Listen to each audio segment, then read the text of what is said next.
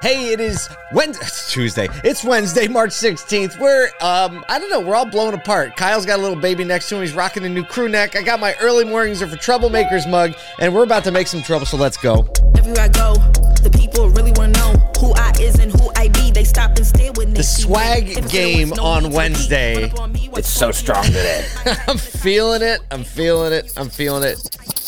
Kyle has got his pushback crew neck on. Like, talk about the quality of the crew necks. We were going to order one, and the vendor came back and said, "Here's what we like to use," and we were like, nah. We stepped it up. We're a premium brand. First of all, we are a premium brand. Savvy business people, premium brand. No scratchy cotton. No, yeah. So this is not your normal like athletic giveaway crew neck from when you went to the most recent football game and they were giving stuff away, right? This is the step up, the high grade, nice and like you feel the inside and you're like, man, that feels good. It sits well on you. It's a wee bit fitted just so that you know you're in the right thing. The print quality is strong, and if you know about back to the origins of a Sodu, you know that there was the pushback T-shirt with a live with Philly event, and so we brought that T-shirt back. Put it on a crew neck as well, and I'm just loving it. I'm all snuggled up. I'm as everyone knows, I'm kind of in my house still, taking care of the family with baby around, and so it feels like a good in the house and out of the house shirt. Man, he's pumped either way. He's pumping the crew necks. You can get them at asodu.com or just refer the email enough and you can get one for free. But this is like a super, super nice crew neck, and we'll send it really nice. Speaking of swag, right? I'm not going to do a transition there. No. But I drank coffee out of my early mornings. Our For Troublemakers mug today. Isaac, you got a little roll for us on the Troublemaker mug? Oh, that was good. Okay, so we had a little audio there for the podcast people, and it's pouring the last few drops out of the French press into the early mornings or For Troublemakers mug. You can also get that just by referring the email, going to asodu.com, referring the email. We've had some swag delays. I'm going to put this out there right now. We've had a few swag delays just because of things. So one of the mugs didn't come in. We do have early mornings For Troublemakers mugs. We got the pins in. So we have these great, beautiful enamel Asodu pins. They are so cool. Kyle's bringing soccer culture into the automotive industry. We're going to have the scarves before you know it. Maybe next year at NADA, we'll do Asodu scarves. I would love so we can see those walking around. Well, it's going to be in Dallas. I don't know if that's going to be as great. But pass on that.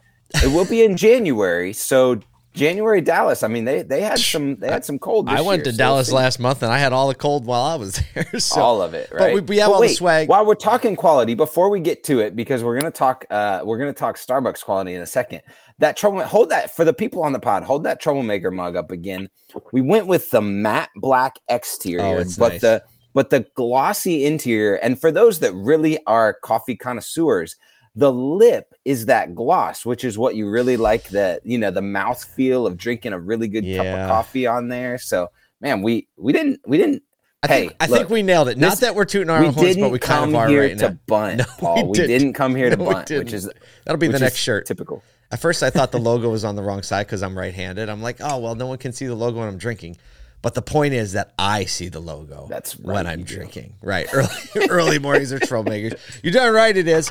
So we are going to start fulfillment. Now that I think we got all the shirts, we got the hats, we have the pins, we have the stickers, we have one of the two mugs. So now we can officially start fulfillment. So for all of you who've been so patient waiting for your stuff to be shipped, for referring the email, thank you so much. You're going to start getting stuff in the mail. And if you're not expecting anything in the mail, refer the email. Sign up at asodu.com and just refer it to your friends. You can get free stuff, or if you don't want to wait, you can just go to the swag shop and buy it. And we handed out a bunch of gift cards at NADA, so there's going to be some of that coming in too. Let's talk about some news. All right.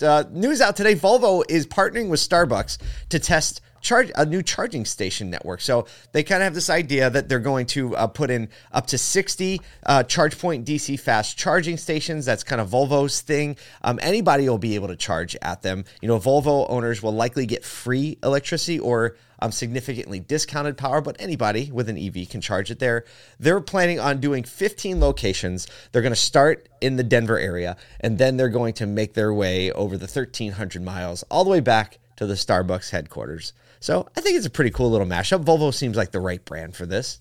It does. And it's smart. I mean, I think about anyone partnering with a high level of franchises across the US is a really smart play. It's like, great. So the gas network is every corner kind of thing. So what's on I'm thinking about why wouldn't an automaker, partner with a Walgreens or a CVS? It's like they're in the same positions that so many gas station locations are, right? So I love the play from Starbucks. Actually, I was thinking about this. I was looking at a lot of the pictures from NADA, and because 2 years back, EV was, it was kind of a conversation, but not a massive conversation. Yeah.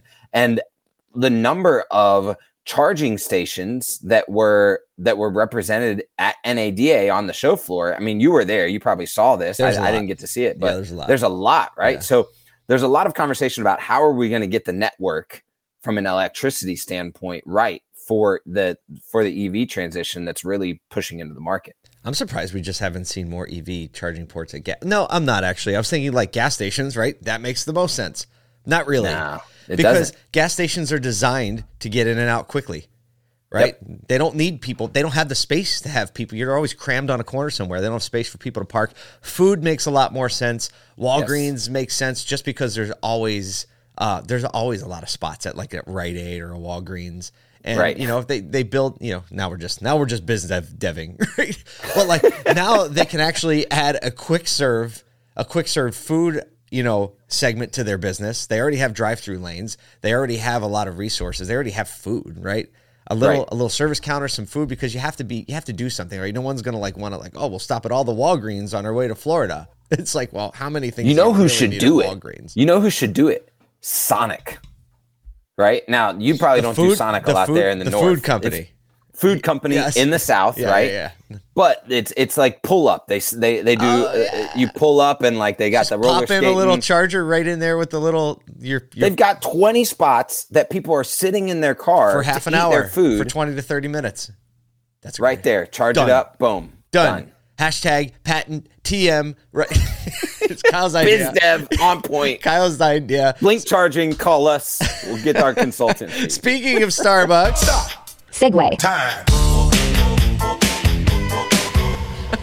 We got to put this comment up, telling it like it is, because your wait at Starbucks is definitely long enough to charge your car. That's a good one. Well done, Nate. Well done. So CEO Kevin Johnson is stepping down after 5 years on the job at Starbucks. And guess who is coming in to be the interim CEO? Elon. No, I'm just kidding. Howard Schultz is coming back for his third return to the plate as the CEO of Starbucks. Howard Schultz was the brainchild behind Starbucks. He's the one. If you've ever had a latte or a cappuccino in the U.S., you can thank Howard Schultz because he's the one that actually made that a normal thing. It's weird to believe a life when that didn't exist, but there was. Yeah. There was a time when the only people that drank coffee in their vehicles were like long-haul truck drivers, right? And it was a functional beverage. That's it. That's Period. It. So Howard Schultz really brought that culture to the U.S., grew the company seismically, stepped down as CEO. Things didn't go as he stepped back in. He went out. They found this other CEO. This time, it's actually on good terms. It's on good terms. So yeah. So Kevin Johnson, he grew the share price 50% over his 5 years. Not shabby. It's nuts. Not shabby. It's not shabby, especially when from a Starbucks perspective, there's a lot of competitors coming into the market, right? Local competitors. Yeah. And so for him to consistently provide new value, they've done a lot of neat things with their cold brew, with light stuff that's more along the third wave coffee stuff. There's a lot of innovation there. There's a lot of, constantly evolving, thinking of being that same startup that was in the 90s and kind of growing at a rapid pace. Right. And we'll go ahead and do this. Speaking of startups. Stop. Segue. Time. Sue.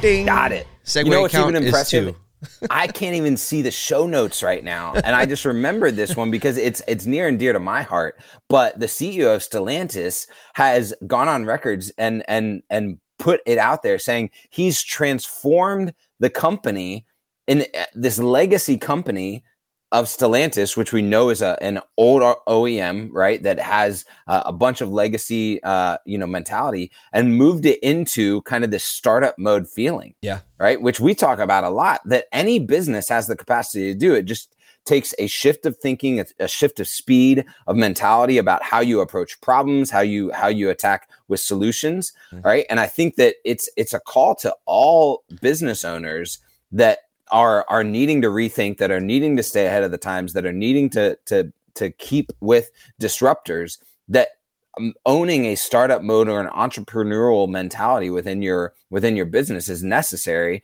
to adapt and grow. Yeah, without a doubt. And Stellantis is, Stellantis hasn't been noted to be the most innovative, right? It's been, when they took over.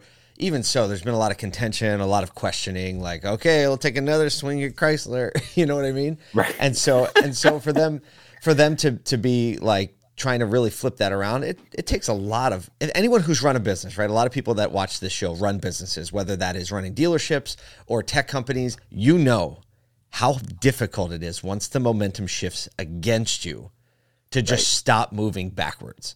And so, props for like stopping moving backwards, right? And plotting moving forwards and changing the culture and orienting, appropriately. We'll see what happens. It's always we'll see what happens. It's still going to be tough, right? But this move to software, move to EV, there's kind of a natural opportunity for sure.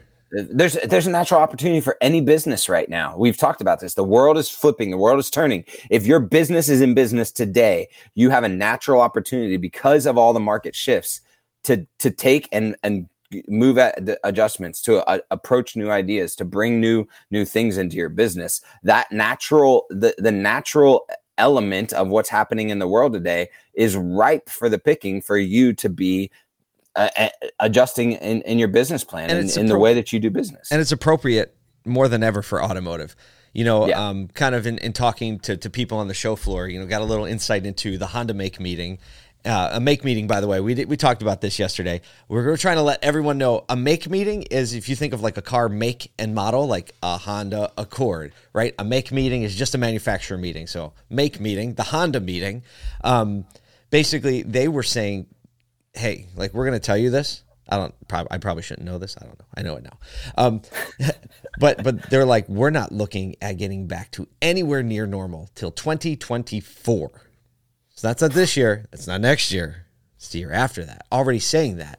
And when I heard that, and so the advice there is like, this is the new normal. Don't like just hang on waiting for the next thing. Kyle said, like, this is a fundamental time to shift your business and orient it to the new way, because the world is flipped upside down. Don't wait for it to go back, because I don't think it's ever going back. No, it's not never going back ever the way going it was. back. When it settles, the settling will look totally different. For sure. Never going back from an inventory standpoint, from a business model standpoint. So yeah, man, good on Stellantis. Is like the timing is just right, right? Yes. The harder you work, the luckier you get. Speaking of Ford, I'm not going to do another segue because it's not really a segue.